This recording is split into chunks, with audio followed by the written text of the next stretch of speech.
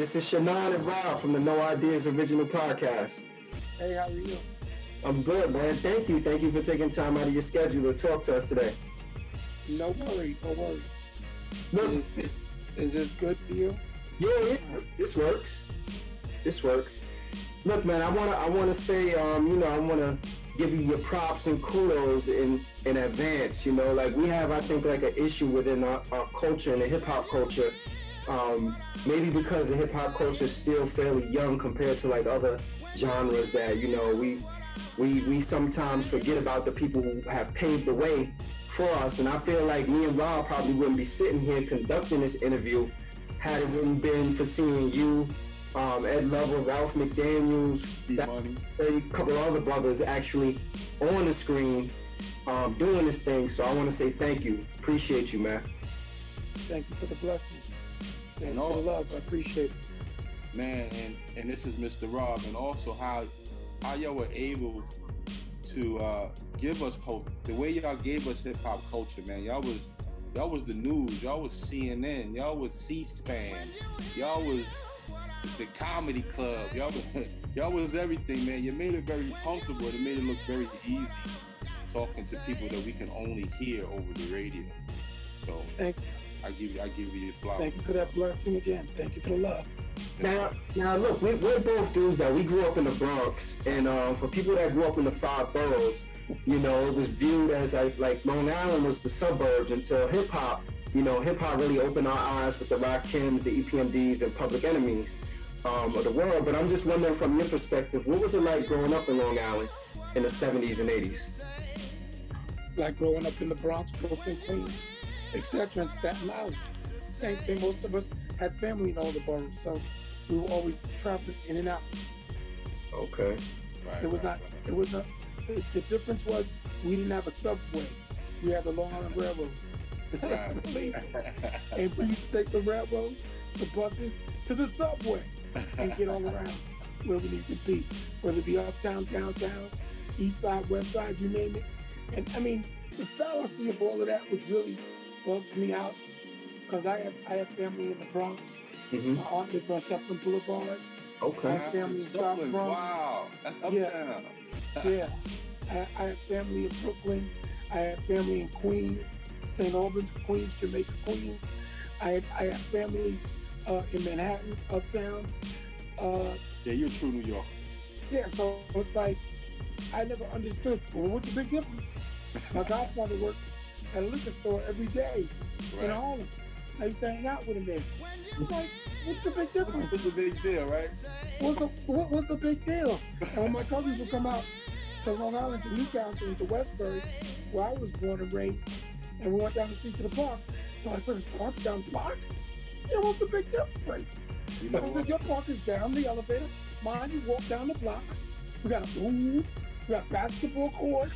Right. We had a skating rink. We had a handball court. Tennis. Yeah, okay. It may have looked like we were living in a lap of luxury, but the Long Island Railroad ran right past the park, so that was our subway. Yeah, and it's funny you say that, man, because traveling back and forth, I remember going to Queens to the one park right off of Farmers Boulevard, and I actually witnessed a LL Cool J versus Mikey D battle, like in '84. Okay. And I was traveling all the way from the Gun Hill Road part of the Bronx, bro. So you're right. There's nothing wrong with traveling. If you can get there, you can get there. My father and my mother were born and raised in the city. And my father took me to Coney Island in Brooklyn, and we jumped on a subway, and he rode me all through all the subways to teach me how to ride in the subway. That's right. All the way from the E train, the F train, the D, the A, the 1, 2, all of them. And then he dropped me off. He dropped me back off in Queens, and he said, "Find your way back to Brooklyn. Here's some tokens. Bye."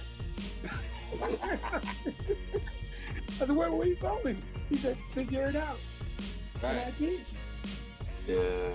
So, you know, some of those lessons you learn and we understand is that all of us are really more alike than not alike. Right, that's a fact. And look, I've been mugged and robbed in Harlem. I had a fight in Brooklyn, and I had to hightail it out of the Bronx. When I snuck up there, my aunt caught me.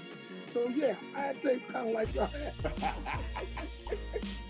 But I lived in the suburbs. Yeah, I hung out. We played in that park. No, we didn't have constant sirens around us all the time, but sometimes we did. Right, that's right. Yeah. I lived in Newcastle, Westbury. Westbury was the community. Newcastle was the hamlet.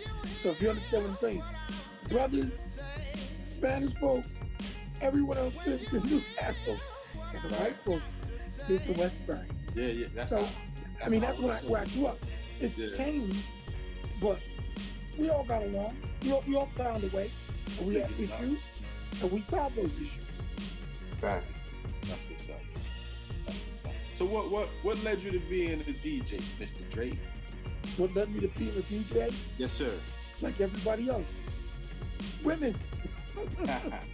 I was a bad musician in my high school, junior high, elementary school. I played trumpet.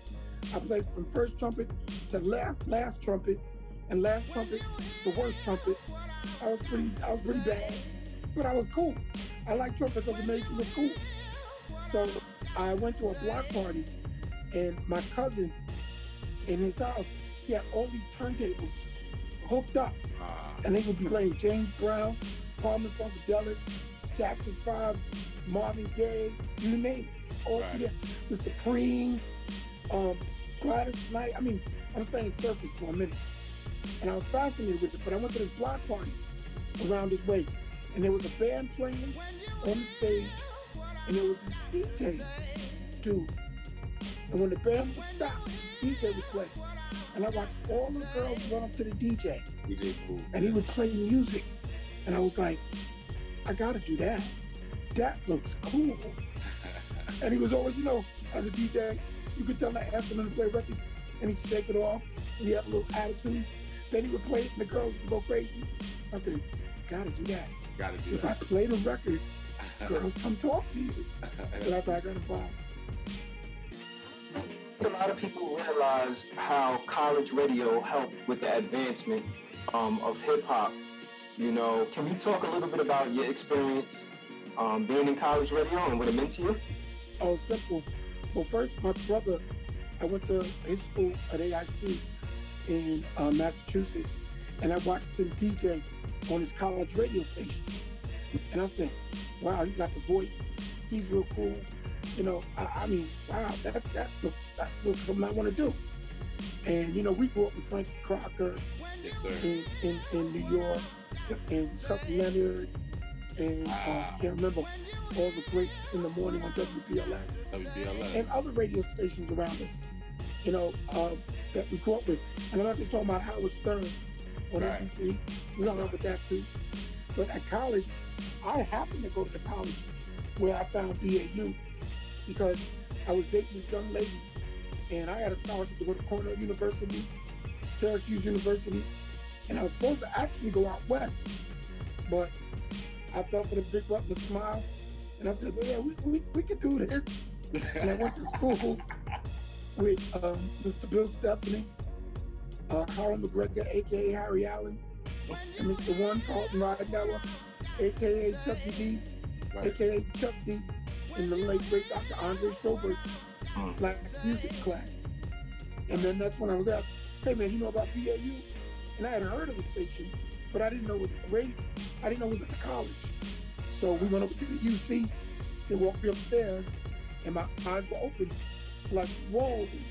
I got invited to the Mr. Bill's show on Monday night with the night nurse.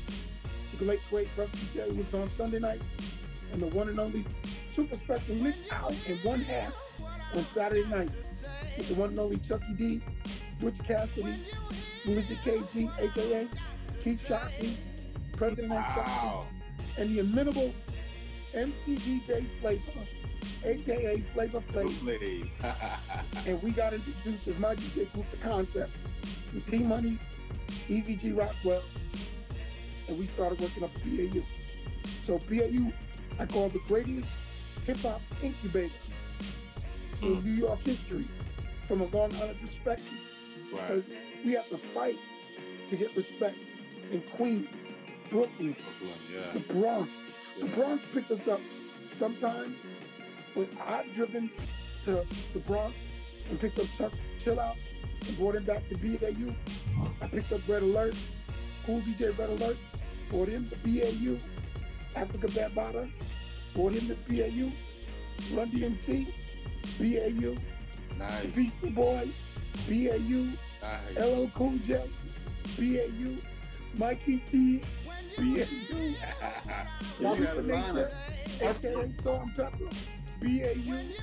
Herbie Love, I mean, the list goes on and on and on.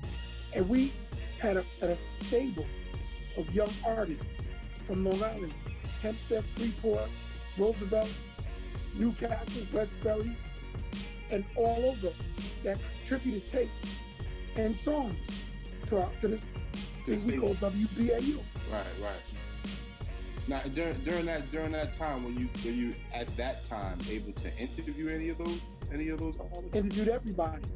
Everybody that came up there, Dave DMX and company, came to BAU because they heard BAU. And we were credited with giving LL Cool J his first radio interview. When I brought the Beastie Boys out, which eventually I went and DJed with them for a period of time, they were like, I can't believe, yo, y'all do this every week? Yeah, that's what we do. And then we would DJ during the week, DJ on the weekends, and do our shows late at night. Wow. Yeah, everybody, even KRS-One and the late great Scott LaRock were on my show at WBAU. How'd you end up becoming a DJ for the Beastie Boys? Well, after meeting Rick Rubin for a while, and playing him a lot of BAU artists back and forth, he wanted to sign my group, The Concept, to Def Jam, which is what he did, because we did a promo for BAU called Can You Feel It? Acknowledge Me, our first single. Right. And he said, as the deal went down with CBS/Sony, he said, could you fill in for me and DJ for the Beasties? Then I did. We developed a cool relationship. 2 years later, on the Raising Hell tour with the Beasties, and the original Concept/The Concept actually wrote the song Proud to Be Black on the Raising Hell album. Yes, we did. Yes, you did. You most certainly did. And then in doing that, we used to have tape battles on buses and vans, and I would play on BAU artists, and they heard this artist called Spectrum City / Chucky D and MC DJ Flavor doing Public Enemy #1, which also was a promo for WBAU. And I played for them and they went crazy. Told Rick about it. Played it for him and Russell at Rick's dorm at NYU. Russell woke up, walked over to the tape, threw it out the window, and said to me, "That'll never work, it's nothing but a bunch of noise." Who knew? Who knew, right? Who knew? And look what it turned out. I got mad at him for that. But yeah. Look what it turned out. That's how those things happen. That's how those things happen, man. Man, you're like a hip hop almanac in the age, man, the way things develop. And what a magnificent position to be in, being around all that early talent. I'm telling you, the way, even with the inception of Yo MTV Raps, y'all guys were just necessary for creating so many futures for individuals who are now execs, superstars, legends, and MCs. At that time, did you know, I'm talking about from Yo MTV Raps, that you were merging TV with radio? That, you know, only time I think that was done was probably what? Soul Train? Yes and no. The thing is, having worked at WBAU and Adelphi, we always had a vision of it. We even did a video show before there was a Yo MTV Raps. Okay. We were big fans of Ralph McDaniels, the Vid Kid, and Video Music Box. Right. But you have to use that little antenna and shake it. And I had cable, and T-Money didn't. So we run back and forth to watch MTV on my house, and then go to his house to watch Video Music Box. Right. So we did understand that existed. But when we got to MTV and had the opportunity, I was actually in the pilot with Run DMC and the late great Jam Master Jay at the Nassau Coliseum. I was introducing Public Enemy with a Def Jam jacket on in the middle of the summer, sweating my bazookas off. But it was probably foretold in the future that I would get an opportunity to work with Ed Lover and do the Daily Show, thanks to Peter Doherty, late great Peter Doherty, and the late great Ted Denny, who Peter called me in because I knew him from when I was DJing with the Beasties. Yeah, you were setting them off ahead of yourself along. Yeah. And the thing is, I used to go to watch Africa Islam DJ with Africa Bambaataa at the roller skating rink in the city, and I saw Treacherous 3. I've seen Dougie Fresh perform before the record, before the bigness. We actually at BA, again, back to BAU real quick, we actually had New Edition perform with us at Roseland Roller Skating Rink on Long Island. And Chuck always reminds me, you were DJing for LL Cool J, and he was freestyling, but you cutting back and forth. And unfortunately, we just didn't have a videotape of it. But that happened. So from the time I DJed for the Fat Boys in not Rockford Center, in Long Beach, right, when they came out to perform, because their tape pop. So I got behind the wheels for them and DJed for the Beastie, for the Fat Boys. Yeah, so I've been around doing things for quite some time. You've been spinning the block. You've been spinning the block for a long time, big fella. You've been spinning the block, man. Yeah, you can say that. Haven't spent time, I guess, around the Beastie Boys at a early period of time in hip hop. What's your opinion on their contribution to hip hop? Like, where do you see them in this grand scheme of hip hop? I can equate them to any group that got together and decided to participate in a thing we call rap music, participate in hip hop culture, because they didn't try to imitate, they tried to be themselves. That's why their songs sound the way they do. They didn't say, okay, we're going to imitate. Run DMC wrote Slow and Low for them, but their big hits are Hold It Now, Hit It, She's On It, I can't think of the name of the song. I'm so nutty. The New Style. The New Style. I can't think of the name of the song. Oh my God, with the reverse beat. Yeah, I mean, they contributed in their own way. They didn't go out of their way trying to prove that, they was keeping it real, they was down. They said, this is what we do. We love rap music. Yeah. We listen to it. But we also like punk music. We also like rock and roll. We also like jazz. We also like this.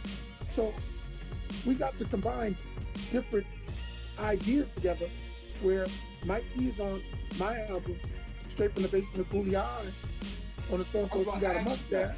I listened to I was going to ask you with the Beasties on there, because I heard that. Yeah, and T-Money and I on Girls, on the Beastie Boys License to Ill album. So we were always collaborating together, doing different things. And I talk about that in one of the books I'm writing about these time periods. It's funny, because I was just listening Straight from the Basement of Cooley High, and I was listening to Charlie Says, and it automatically made me think of Jack of Spades. I was like, hold on. Well, I got to give contribution to the late great Jeff Boss, who was also on Straight from the Basement of Cooley High, who actually gave me the records. I said, Dre, check this out. And Rapper G went crazy. Yeah. And he was like, yo, we got to do something on this. Yeah. We got to do something on this. And Easy G and I just cut it up. And the rest was history. It was the last song we recorded for the album. And the interesting thing is, when we went on tour, which is really funny, Boogie Down Productions, KRS-One, opened for us in England, along with Queen Latifah. How about that? And the first night that Chris and the gang opened for us, they tore us apart. And we went into a huddle, and we said, don't you ever let that happen again. They just destroyed us. Yeah. Destroyed. We came out the next night, and I guess they were real confident. And they did real good. But we did better. We went off. Because we were a little smug, a little not knowing, but it just smacked us the reality to us. Yeah. Pump That Bass Acknowledge Me. Even if people don't know the tracks by name, they should know it because it's been sampled several times. You guys were signed to Def Jam before it was what Def Jam is now. What was it like back then? What did Def Jam look and feel like back then? It felt like a label in a college dorm with Rick Rubin and Russell. When we did, I guess Acknowledge Me is a promo from BAU talking about what happened up there and hanging out around the town. And Can You Feel It was something I did in my studio, and everybody just loved it. When I did Pump That Bass, I actually wrote that on the tour bus for the Beasties. I programmed the whole thing, I wrote out the song, and I actually just did it. And every time I would fly back, I would do different parts. And when I finished it, I went to the studio, Chung King, in downtown New York. And Steve and I took 36 hours to mix Pump That Bass. And people like Michael Saxon, late great Michael Saxon, played guitar. Randy London played drums on it. And Easy G and I did the scratch. I did the vocal. Easy G did the Get a Little Stupid, and I did Pump That Bass. And the rest was history. Because I got the energy being on the road, and I knew what I wanted to sound like. I wanted to do something that could be memorable, like Rocket from Herbie Hancock. Yeah. Grand Mix DST. Yeah. It's funny that you said it felt like a label, in a college dorm. Like, did you guys actually back then appreciate how organic it was? Like, now you look at, like, I couldn't see somebody embracing that now because we've gotten used to these big budgets and what we believe labels to be, even though there's been a transition, I feel like, in the music industry where it's becoming much more about, direct to consumer, where you don't need the whole big machine behind you kind of thing. But I just wonder, like, back then, if people really understand, like, we're part of history with this thing that we're growing organically, and where people are like, what the hell, we got to get out this dorm room. No one knew. It was all a guess. It really was. You're talking about Russell was managing some of the top acts in rap music at the time, the Houdinis, which then spawned off UTFO. He was managing Run DMC. This is a huge act. He was managing Curtis Blow, who was the king of rap, who he was dropping the breaks, Christmas rapping, daydreaming, you name it. And they had just come off doing this movie called Crush Groove. And our manager, future manager, Charles Stepper, was managing the Fat Boys, who was on this tour. And there was Grandmaster Flash and 35. So nobody thought this thing was going to amount to what it became. Where Africa Bambaataa and Soul Sonic Force were all over Europe, and they were performing. No one thought, well, this could actually happen. Right. And as it developed, that's the difference of then and now. Right. So to me, when you were dealing with the dorm labels or the one-offs, the Next Plateaus, Tommy Boys, the Tuck City Records and all that stuff, these were very modest labels. And every record was a guess. There was no guarantee. Even UTFO. People talk about Roxanne Shante, which I love her, but if it wasn't for Roxanne, that was an international huge hit record. Yeah. How do we dismiss them from the history of music? Yeah. By the time Cold Chillin' comes around, and you get Big Daddy Kane, Biz Markie, Roxanne Shante, everything was starting to form.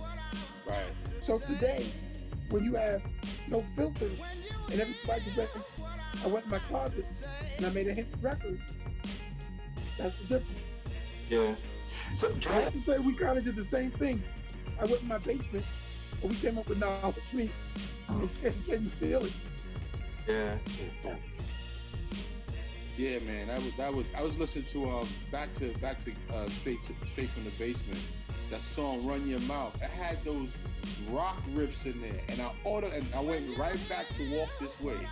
I said, "Yo, this sound that you captured so far back then, and just spread it out, and everyone has just pecked at it like Thanksgiving turkey the next day, and made up their own sound, man."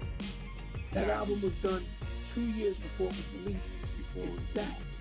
Wow. Because I had an issue with Rick at the time, which you have to read the book, and I'll explain in depth.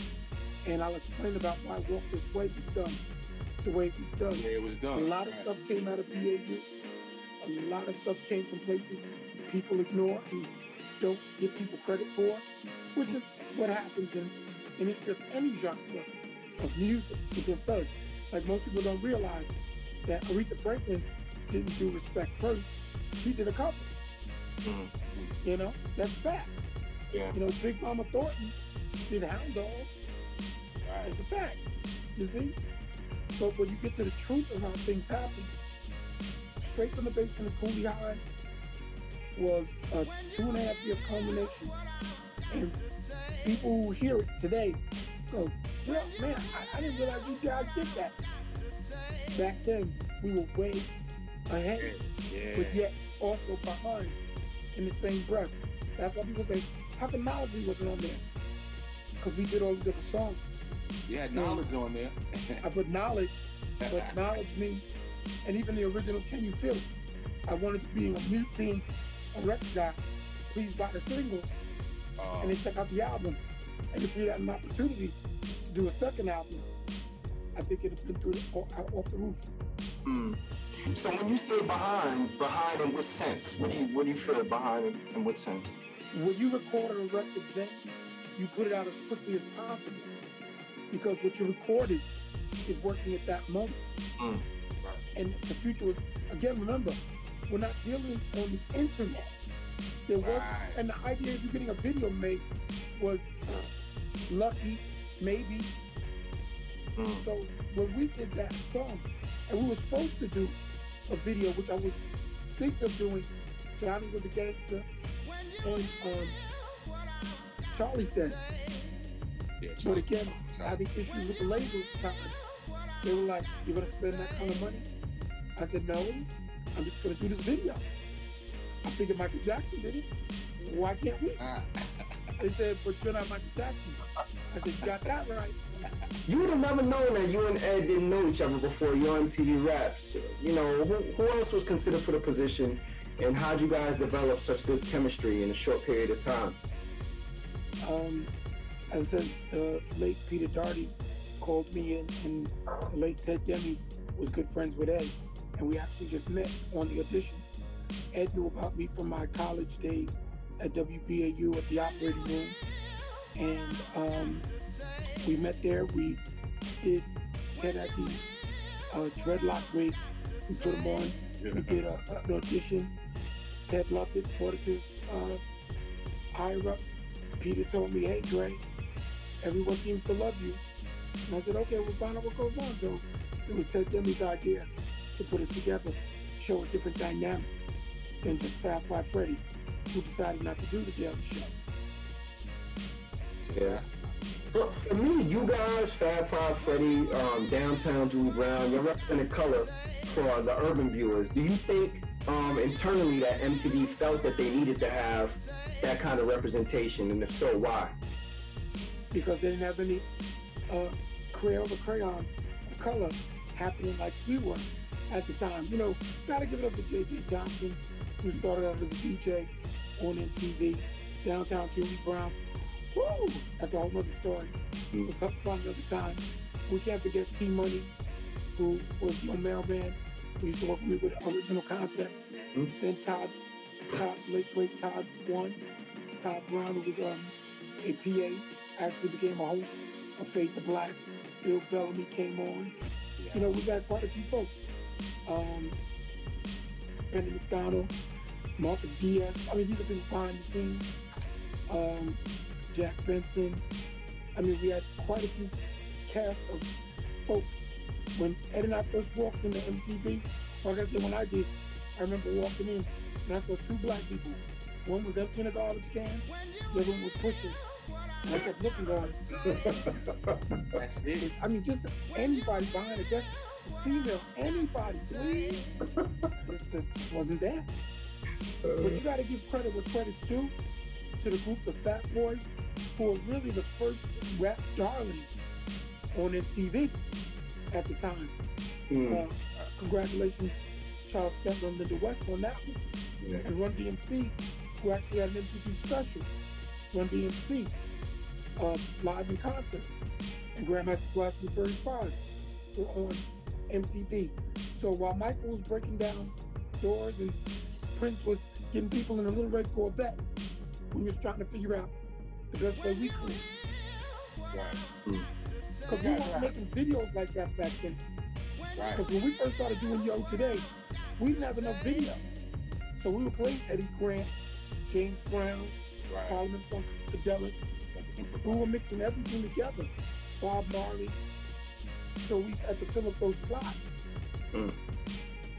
You had a pretty decent run with Yo, and then, you know, y'all spun off into radio a little bit.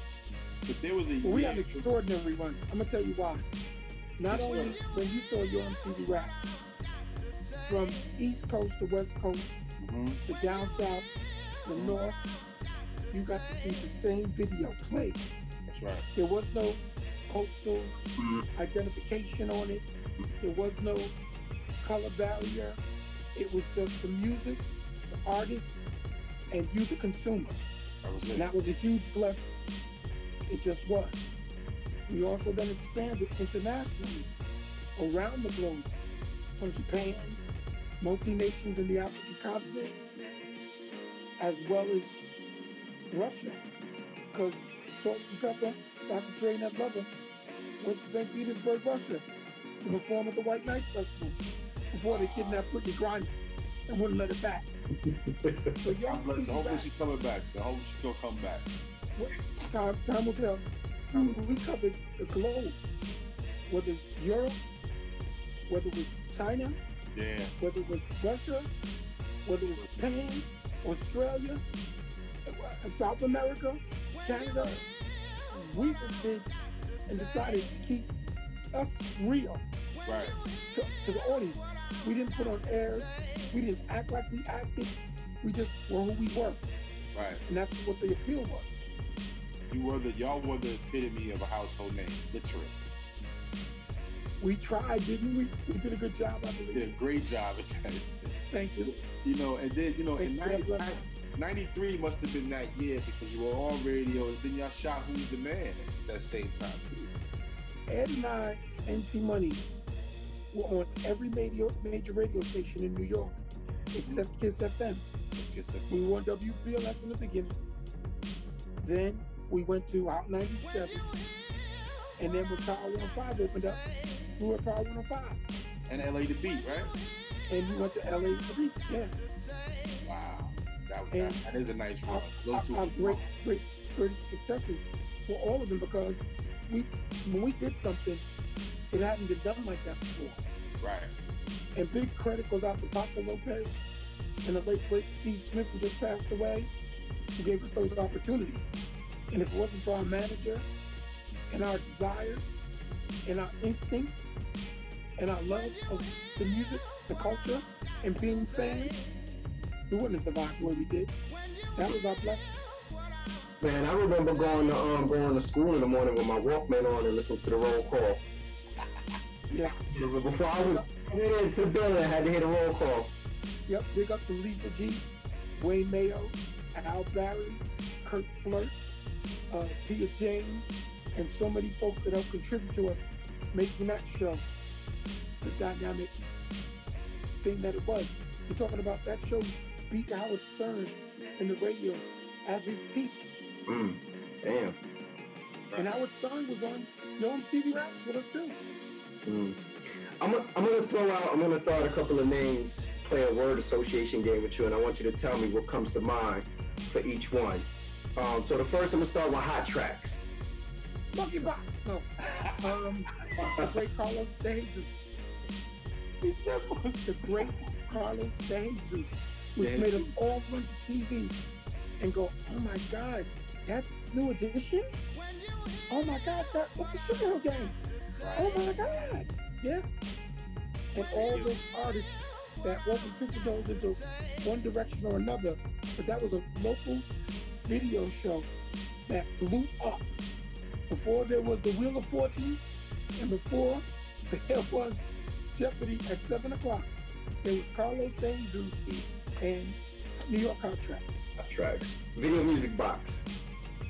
I said, the great Ralph McDaniels, and the Vid Kid, Lionel Martin.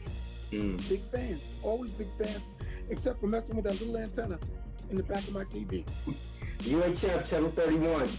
Rap City. Rap City came after you on TV Raps, and I never understood BET not embracing rap music. It was really just Donnie Simpson for the longest. And when Rap City came around, with Ed and I, we were always say, hey, good luck, come on. Right. We knew we weren't going to be the only ones. Maybe Rap City couldn't find somebody with light brown eyes to host it like Donnie Simpson. Look, we didn't make that decision. That was Mr. Johnson and company. All right, Pump It Up. D Barnes, my girl. We even managed D Barnes with Body and Soul for our company Black Steel Management. D Barnes, that's my girl. And then even through the incident, which is in my book. Big up to D Barnes and Rose all the time. Big up Def, Tone Loc, and Delicious Vinyl folks, yeah. And of course, the one, the only, what's the move? Young MC. Yeah. Isn't it funny how everybody thought Young MC's corny, but he makes a lot of money right now to this day, still busting the move. Yeah, hit record. And I still busting the move. Too, and Funky Cole Medina. Those are big records. Yeah. Big, super big records, man. Well, Funky Cole Medina was, Tone Loc was Wild Thing, and that made him an international superstar. Right. So what was the justification that they gave you guys for the cancellation of Yo? They never did. Well, here's the excuse. Well, we play rap music in the main format now, and people really don't watch the show for you guys. They want to see the video. Actually, they went to Hot 97 and tried out Master Flex, Angie Martinez, Wendy Williams, and no one got an audience like we did. You can't replace Don Cornelius on Soul Train. You can't replace Dick Clark on American Bandstand. And you can't replace Fab Five Freddy, Dr. Dre, Ed Lover, T-Money, Young T Raps. Yeah. Impossible. I mean, actually, I think people only watch the show for you guys because at that point, you know, it was easier to see videos other places. I kind of liken it to like what radio is now, like mainstream radio. Honestly, when mainstream radio's on, I listen more so for the talk format than I do for the music because it's the same music that's in rotation on almost every station. So I don't know the personality effect. Same thing happened at Hot 97. Everybody who hires us thinks they know best, but they have no clue what they're doing.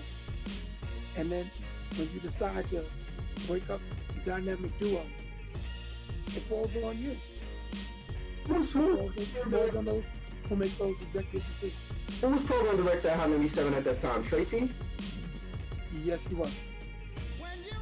Yeah, we've heard stories about Tracy.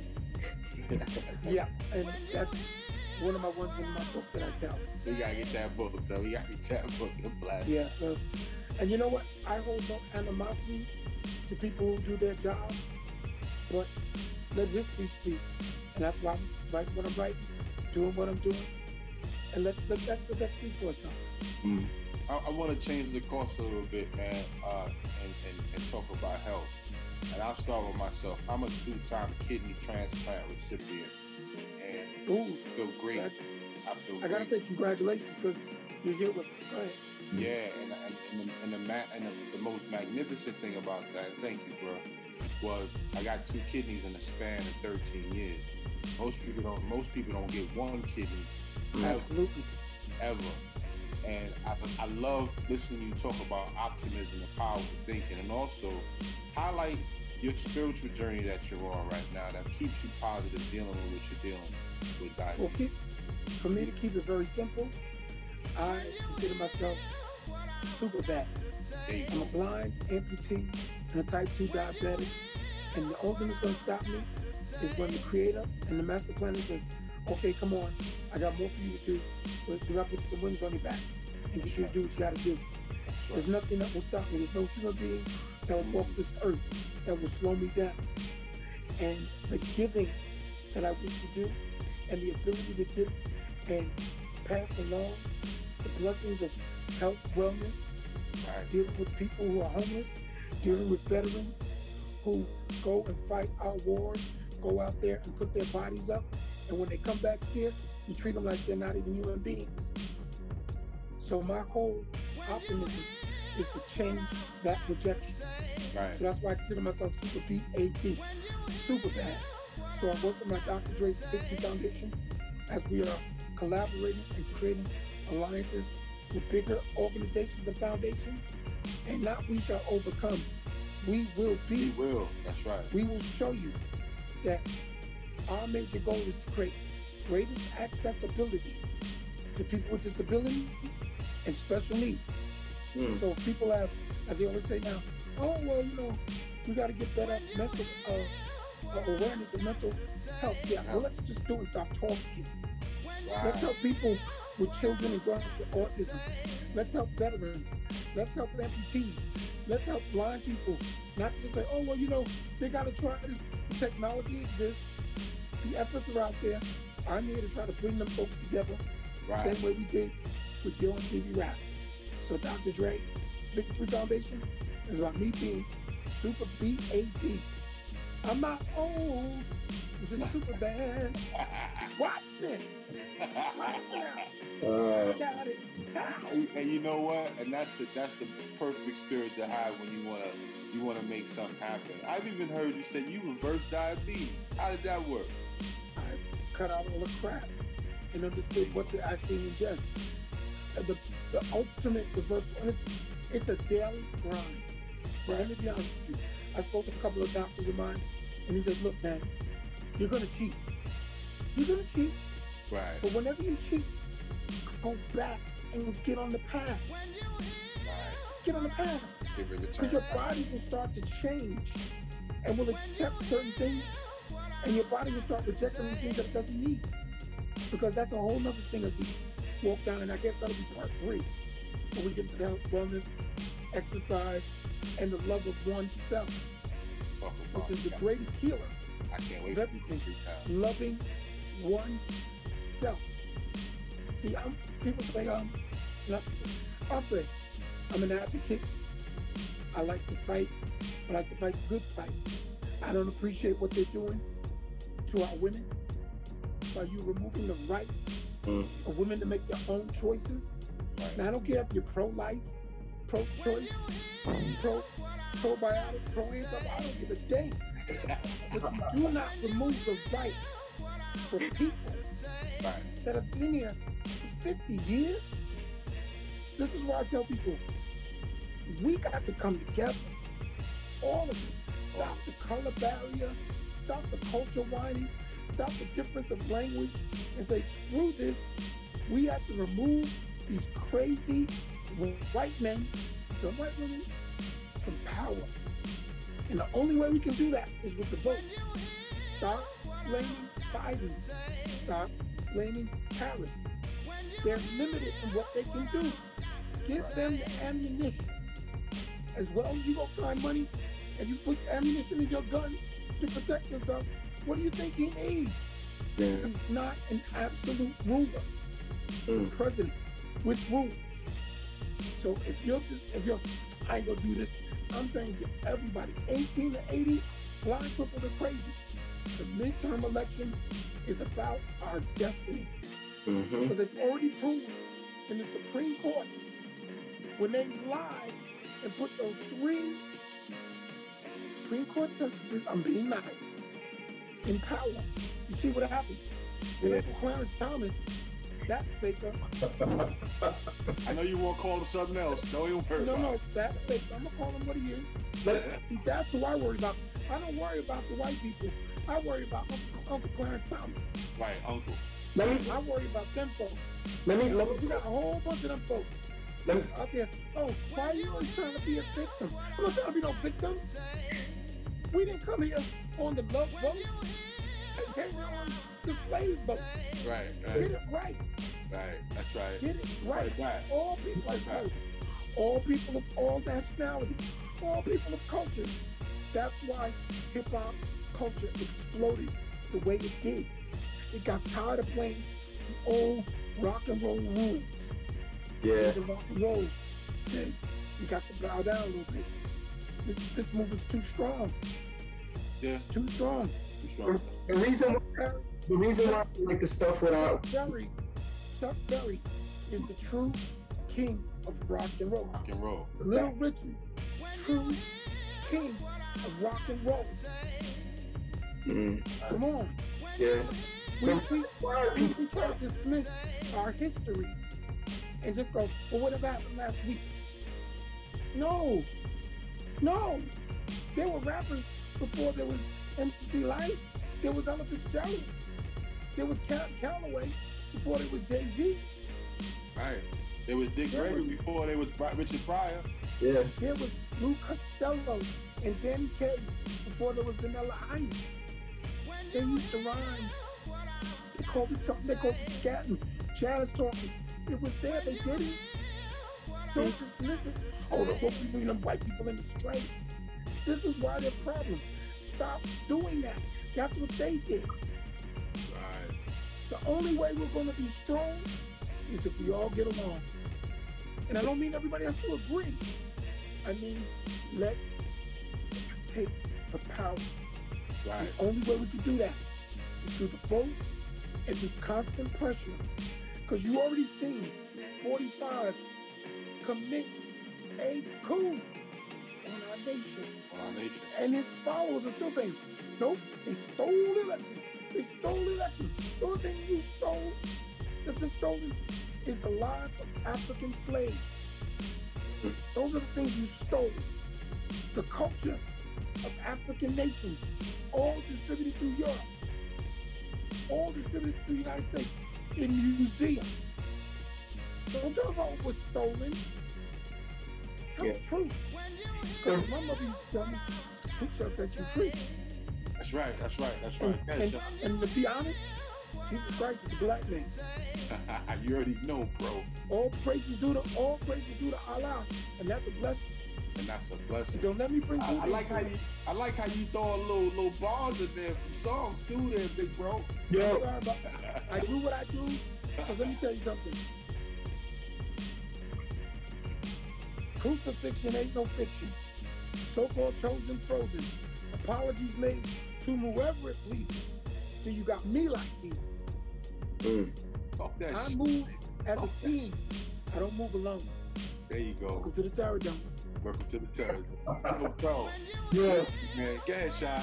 No. I was gonna say I think the reason I was listening to you talk about like the stuff with Biden, you know, and with Trump, I think the reason why people are down on Biden, condemning Biden, is because we went from a person who moved almost like they had absolute power and was doing whatever they wanted to now a person that's attempting to try to govern the way the Constitution was supposed to meant to be. You know, like I have my criticisms on both of them.